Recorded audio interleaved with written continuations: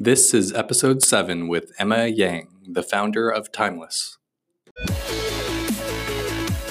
Welcome to Asian Tech Leaders. My name is Justin Peng, and each week we share insights from Asian tech leaders to help inspire and guide you to reach your full potential. Thanks for spending some time with me today, and let's get started.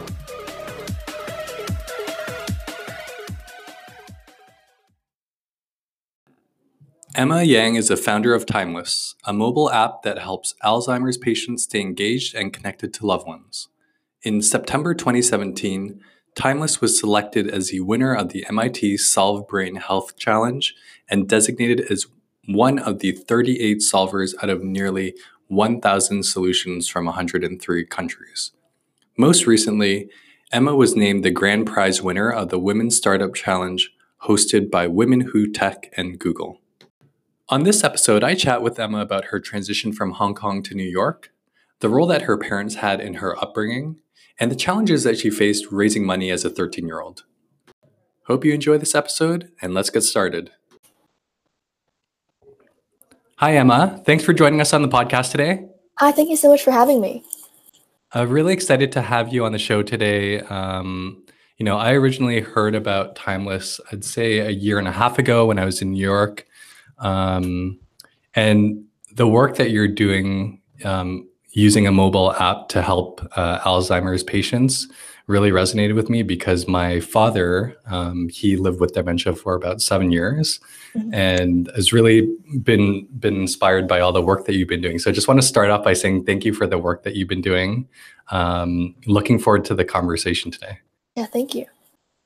I'd actually like to start with something I read in your bio, not about Timeless, but more about you personally. And I saw that you are a self-proclaimed introvert.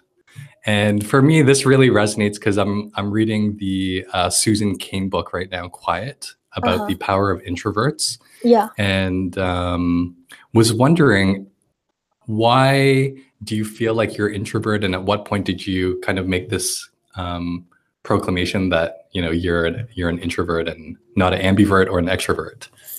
Yeah, I mean, I was like growing up, I was always like the really shy kid. Like my parents would actually keep track of the times that I talked first instead of someone talked to me and I kind of like said one word. And so I feel like over time, like my parents put me through like debate, which I actually really loved. I really fell in love with kind of talking with my peers and kind of presenting an argument.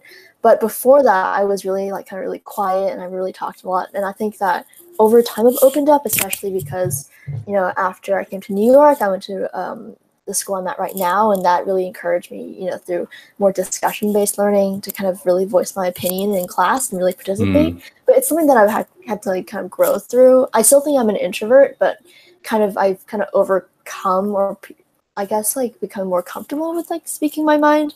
But I'm not one of those people who can like talk for like age and age, like have company all the time. But I still think that like it's something that's changed and just developed as I've gotten older. But I still think that like in general, I'm still an introvert.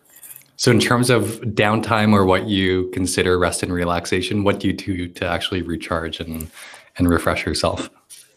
Usually probably like at home, like on my own. Like a lot of the time, like during school, like if I have a lot of classes afterwards, I'll usually be like sitting at the back of the library, like alone. Like I don't really, like a lot of my friends will go out and like talk to other people.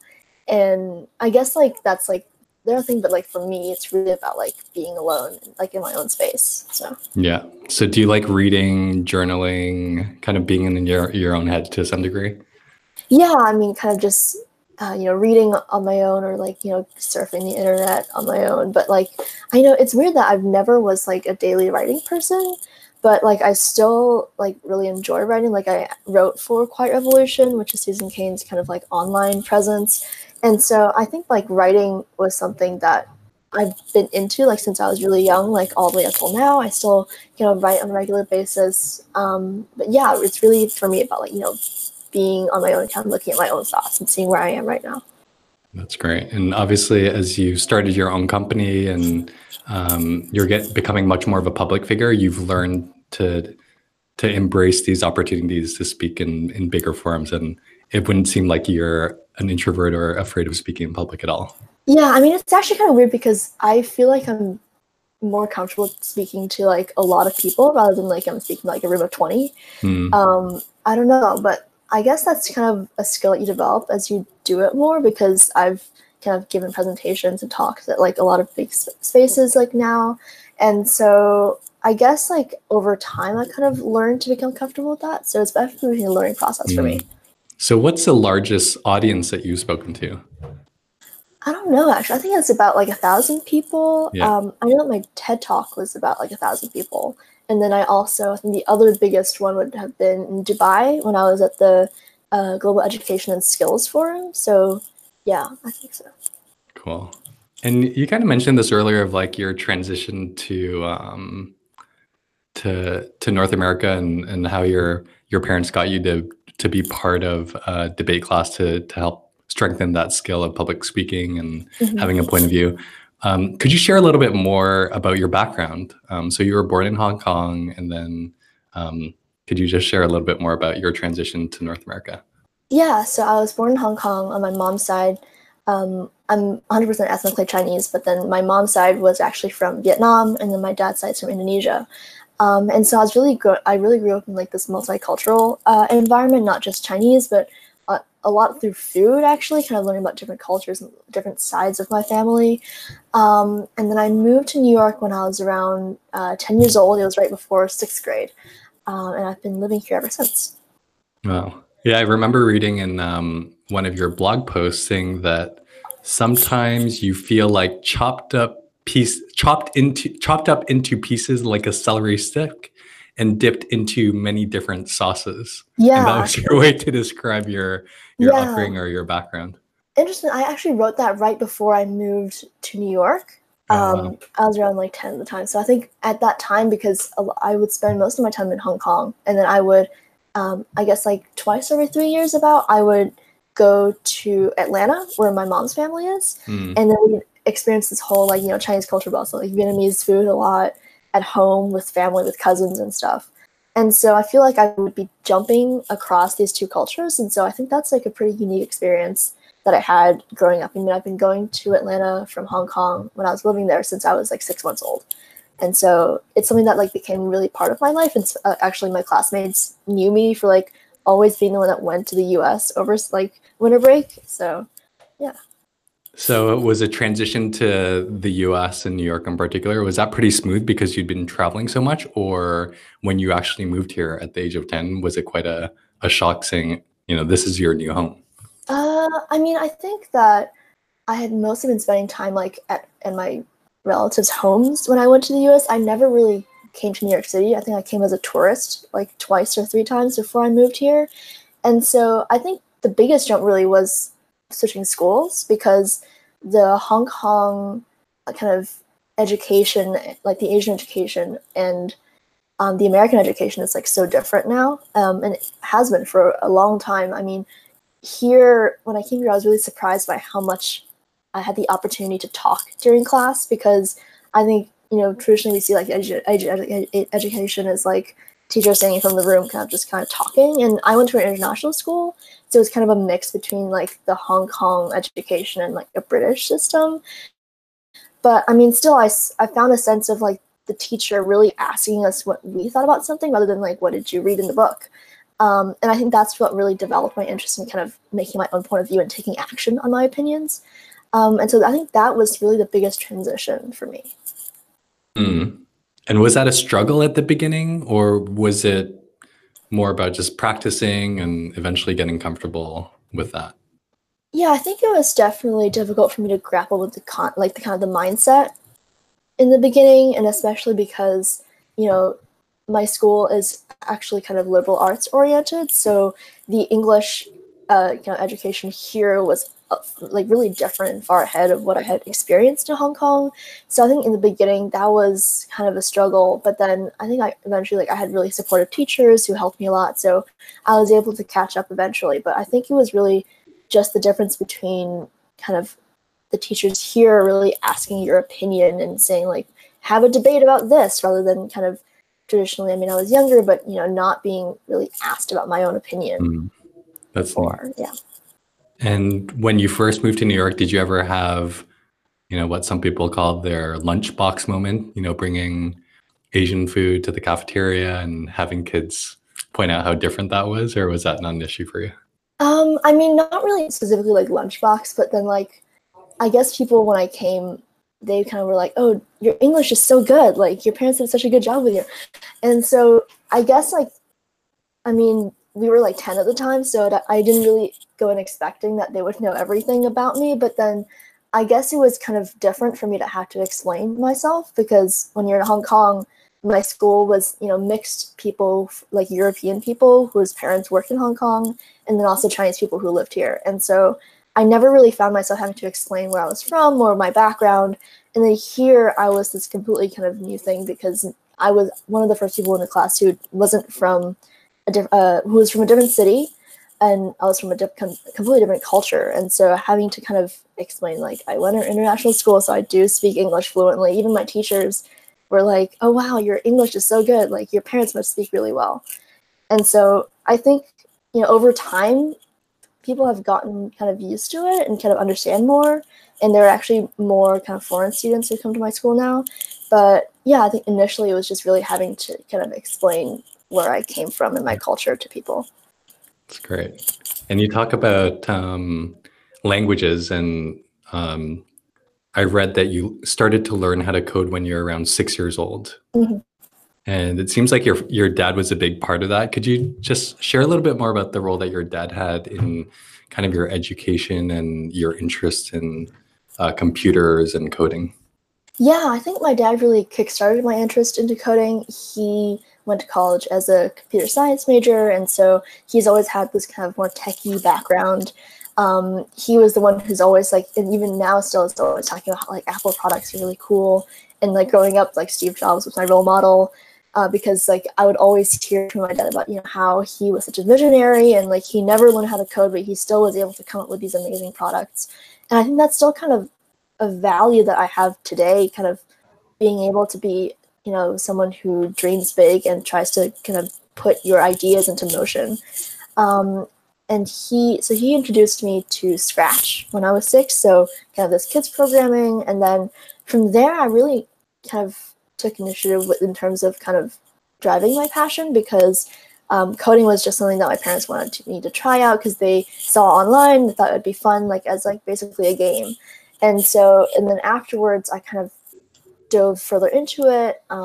So at home, when I came home from school, when I was at my grandmother's place, I'd actually be like kind of playing around with the laptop, going online, finding things. And so from there, my parents actually helped me, find courses to take online to learn HTML and stuff and Java. And so, yeah, my dad really helped to launch my computer science kind of interest. And initially, it was really kind of I wasn't thinking about it in terms of like the impact that apps can make. It was really just about like, this is really fun for me. And I think it's like a math puzzle and stuff. And then it wasn't really until I was like 10 when I did the Technovation Challenge that really got me into kind of how do I use this as a tool for good. So in your earlier years, were grades really important, or did your parents kind of guide you and plant seeds of what you want to be when you quote unquote grow up, or were you really just following your curiosity and your parents supporting you in that? Yeah, I think when I was at a younger age in Hong Kong, I think grades were important to me, but it wasn't like the only thing because my parents did put me a lot through like extracurriculars. Like I played piano and cello. I remember I came home, my mom would put like the workbooks on the table, so I would have like these pages to do every day. And so, I mean, I think grades were kind of a part of my education experience, but it was also equally about what I did outside of school that wasn't necessarily graded, but my parents kind of expected me to kind of really learn from and take away from. And so I think I kind of had like a mixed education from there, both in the classroom and out of the classroom. But I think in terms of like what I wanted to do when I grew up, I think there's always like kind of jobs that earn a lot of money was always something that was talked about. I don't think it was, compared to other Asian parents, really forced on me. Like I never really felt the pressure to like always be a banker or always be a lawyer. But I think it was definitely like, oh yeah, look at these jobs. Like you can earn this much money in 4 years and stuff like that. But yeah, I think compared to like other Asian kids that I've met, like I wasn't really forced into a box this early. I mean, I found myself in a position that I really liked tech on my own.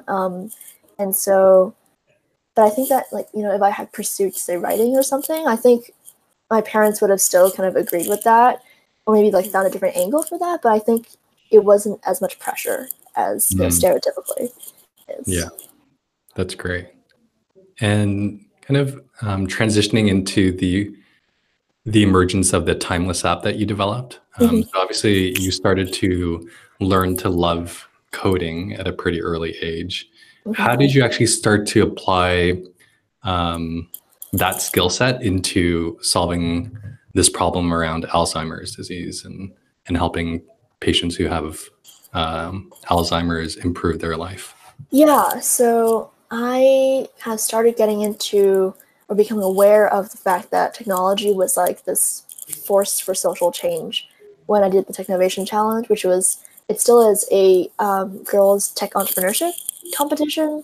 Essentially, you enter it with your team and you develop a mobile app, like a prototype, and then you can also create a business plan around that. So, how are you going to finance this app? How are you going to raise funding? How are you going to market it and stuff like that?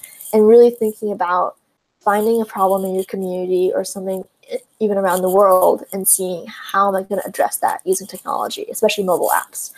And I think before that, I had really seen mobile apps as just something that was a convenience. Like we used it every day in our lives, and it helped us. Like I could talk to my dad when he was at work, but I didn't really see how it could help a lot of people.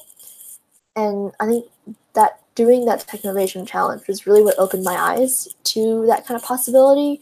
I didn't develop Timeless for the competition, but it was afterwards that I started learning how to really develop iOS apps for real from scratch. And I realized that I really wanted to help, create something that would help my grandmother, because she really took care of me a lot when I was younger. After school, when my parents were still working, I would go to her place and I would have dinner there and talk to her, and she would help me with homework. And so she was really a big part of my life. And I think having Alzheimer's was something that I really noticed and really wanted to address. And, without creating Timeless, there really wasn't anything I could do personally to help her, I felt. And so I think it really was then that I realized I could combine those two skills. And for folks who don't know, can you share a little bit more about Timeless app, how it works, what the key features are? Sure. So Timeless is a first of its kind mobile app that I started developing about 2 years ago. We recently just soft launched it actually on the App Store, but essentially what it does is that it uses artificial intelligence face recognition in order to help Alzheimer's patients recognize the people around them. And so the key feature is updates, where your friends and family can actually register to be part of a patient's Timeless circle, and then they can send all these photos of, say, like your events, your activities, anything that's going on to the patient in an update event. And what Timeless will do is that it will actually use your profile picture to register that, and then it will recognize your face in the photo. So for example, if your grandmother was scrolling through, then you could say, okay, this is Emma, your granddaughter, and it'll be right there on the photo. And so that really makes it easier for the Alzheimer's patient to go through photos and recognize everyone. It really jogs their memory. But then the other things are also that the photos are sorted by person in a photo album, so the patient can actually go through and see all the photos that I'm in, all the photos that my mom is in.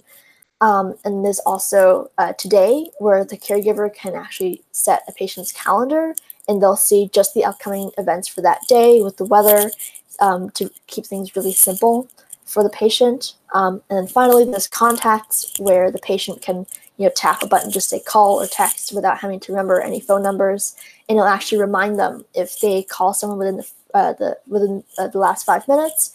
Because something that I actually found with my grandmother is that she would call a friend and then put down the phone, and then she'd call again because she didn't remember that she had just called. And so if the patient tries to call the same person after 5 minutes, it'll actually remind them, you've already called this person, do you want to call again?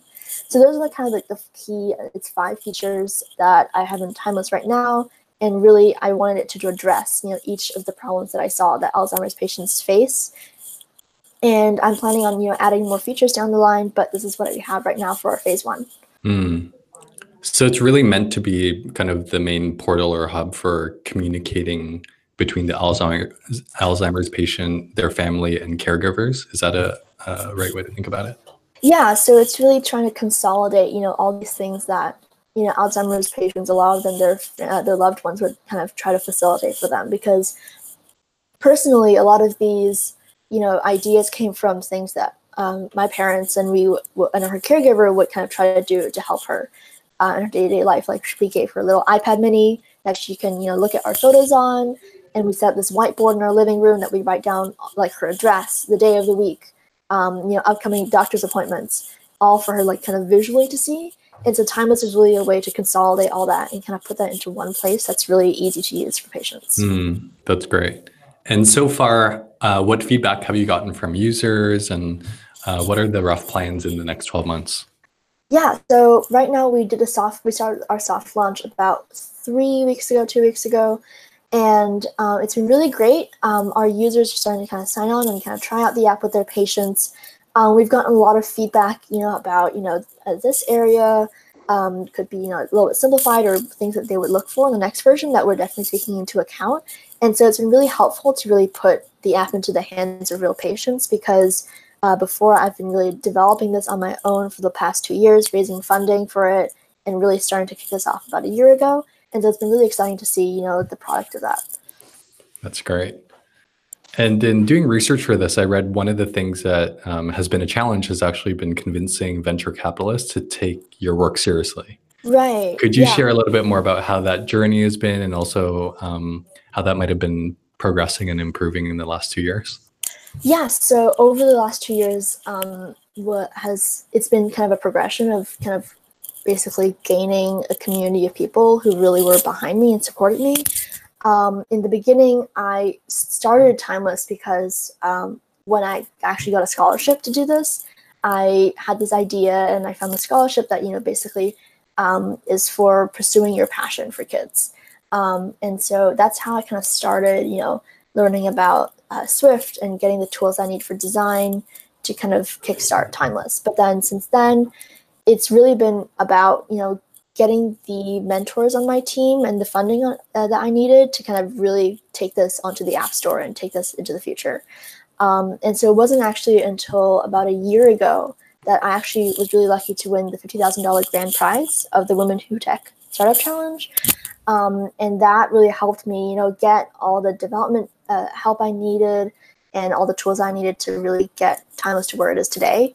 But, before that, I think the main problem was my age, because I was about 13, 12 years old when I just started, reaching out to people. And so I initially was just cold emailing people because I knew no one who really could help me with this. And so I kind of was emailing people, CTOs, and people I knew who had funded like women before or young startups before, and a lot of them kind of either didn't respond, or some of them said like, we're not really interested in like helping you right now. We can't really meet your needs.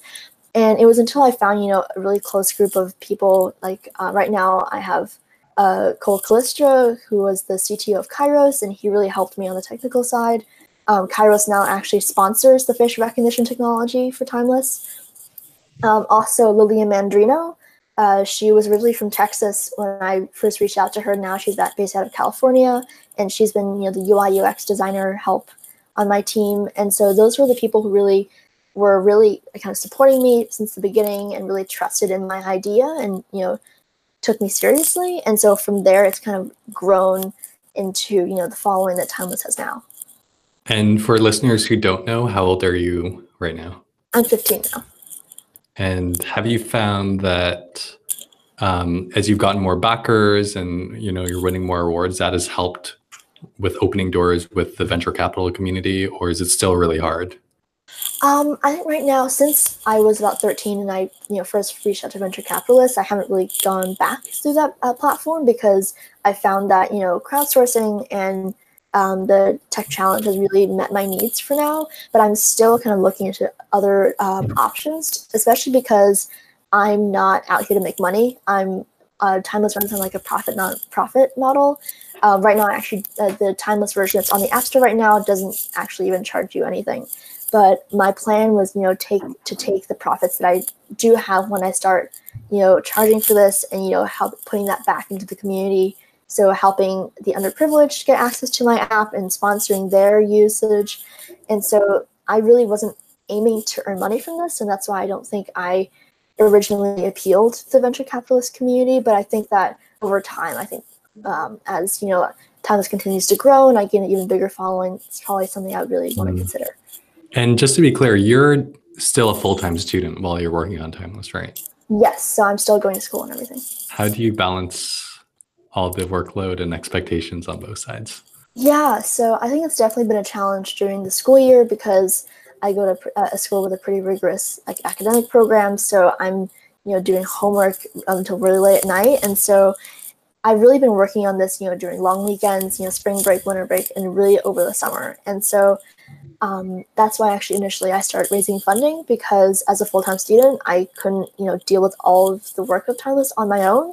I definitely am still, at the lead of it. I'm still kind of managing all of the development and the design that goes on and taking a really major part in it. But I actually got someone actually I knew from my dad. His name is Dennis, and he is helping with the development a little bit. And so really raising funding for that was my main goal back then. And so it's definitely difficult, but I've kind of learned to kind of, balance, my school priorities and, things I want to pursue for Timeless. Have there ever been thoughts of putting school on hold to work on this full time? Not really. I mean, it's been really, I think even actually part of my, Asian background is that school is really important. And it's always your kind of your backup plan if you need anything. And so I think dropping out of school was a risk that me and my family never really wanted to take. And so, especially because we didn't know if Timeless would go well, and originally I didn't think that Timeless would be doing as well as it did today. And so I think, part of that was, school always has to be there, and I have to get a full education. So you definitely want to finish school and go to college, presumably? Yeah, I definitely want to go to college. And I think even that will really help me with Timeless, because I think what has taken me to this point is really my skills in, critical thinking and, being able to argue my perspective and kind of think about a whole situation and kind of evaluate what I want to take as the next steps. And especially because Timeless is so kind of AI oriented and software oriented, and I really want to not just, kind of social impact oriented. And so I really want to be able to take that as far as I can. And so in order to do that, I think, being able to finish high school, go to college is something really important to me as well. Cool. Another quote that I read from you, which really touched me, is about perseverance, pardon me. And you said that perseverance is a skill that I have cultivated through reading stories, which I love also, being a reader myself. Could you share a little bit more about what you mean and maybe some examples of that? Yeah, I think my kind of motivation to drive through all the challenges I've faced with Timeless has really been kind of reading about people, not just people who have persevered in the tech industry or generally to become leaders, but also stories about, Alzheimer's patients. Because initially when I started reaching out on social media and talking about Timeless online, we gained a community of people who've known Alzheimer's patients, who have family who struggle with Alzheimer's or dementia, or who are caregivers, and they all share their stories. This would be really great, for my father or my uncle or a friend of mine who has experienced this. And so reading all those stories is really what really motivates me to keep going and to keep developing when it really seemed difficult to kind of get the support I needed to develop Timeless. And then even kind of hearing about stories, from my family. My mom was a refugee. My dad, came from Hong Kong to the U.S. to go to college. And so I think personally, from my background of my family being really persevering, and also other people who are persevering through personal challenges that they're facing because of Alzheimer's patients, has been really inspiring to me. Thank you. And I guess kind of switching gears and, thinking about some of the listeners who might be earlier in their career and thinking about a potential move, What would you advise someone on how to find their passion or, like their version of timeless, a project or a cause that they really care about that they should spend more time on?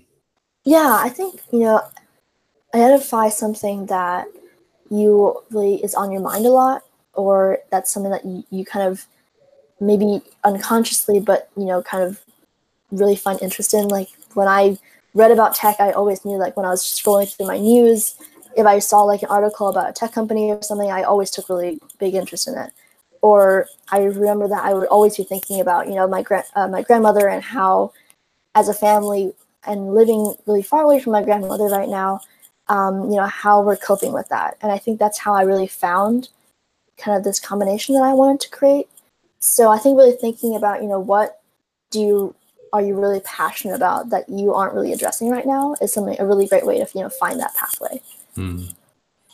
And are there mentors or people that you look up to specifically in the Asian community?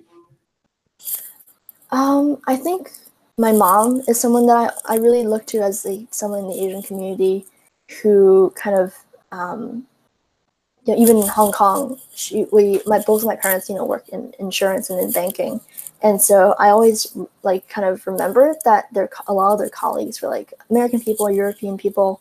And like my mom always was still went through that and was still motivated to kind of voice her opinion, and kind of seeing that environment of equality despite of race in Hong Kong was something that I think really ingrained into my mind. That idea that like my race doesn't define how I should be speaking to other people. Because I think a lot of the stereotype is that, the Asian people are usually the quiet people in the company who kind of sit in the back and code, or sit in the back and do math or something. And so I think thinking about how no matter what race I am or where I come from, I'm still equally predisposed to be able to speak my mind or be a leader in my community. So I think my parents have been an inspiration for that. And where do you think you get that inspiration and courage and conviction to speak your mind? Because as we talked about earlier, that can be a process, and especially if you're a bit more introverted, it might be easier just to stay quiet as opposed to speak up. Yeah, I think it's really been experience over and over again, that through my teachers, you're rewarded for speaking your point of view. And I think even speaking to teachers, like being able to kind of positively impact someone is like kind of through validating them speaking out and like speaking their point of view. Because I think initially your idea is that like if I say something and it happens to not be exactly what my teacher is asking for, it's not going to go down well. And so I think being able to kind of experience that moment of saying something and being rewarded for saying that, I think was how I kind of learned to keep going, and how I learned to kind of find my voice through that. That's great. All right, Emma, thank you so much for joining us. Thank you for having me. This has been really great. I just want to kind of wrap by acknowledging you for all the work that you've done, not only for the Asian community, but also for young entrepreneurs everywhere. The work that you've done specifically to help Alzheimer's and make it much more manageable is really inspiring, and we're excited to see where things go from here. So thanks so much for joining. Thank you. Thanks, Emma. Bye. Hope you enjoyed this episode of Asian Tech Leaders. Please share this with your friends and follow us and subscribe to us on your favorite podcasting platform. Looking forward to our next conversation, and until then, take care.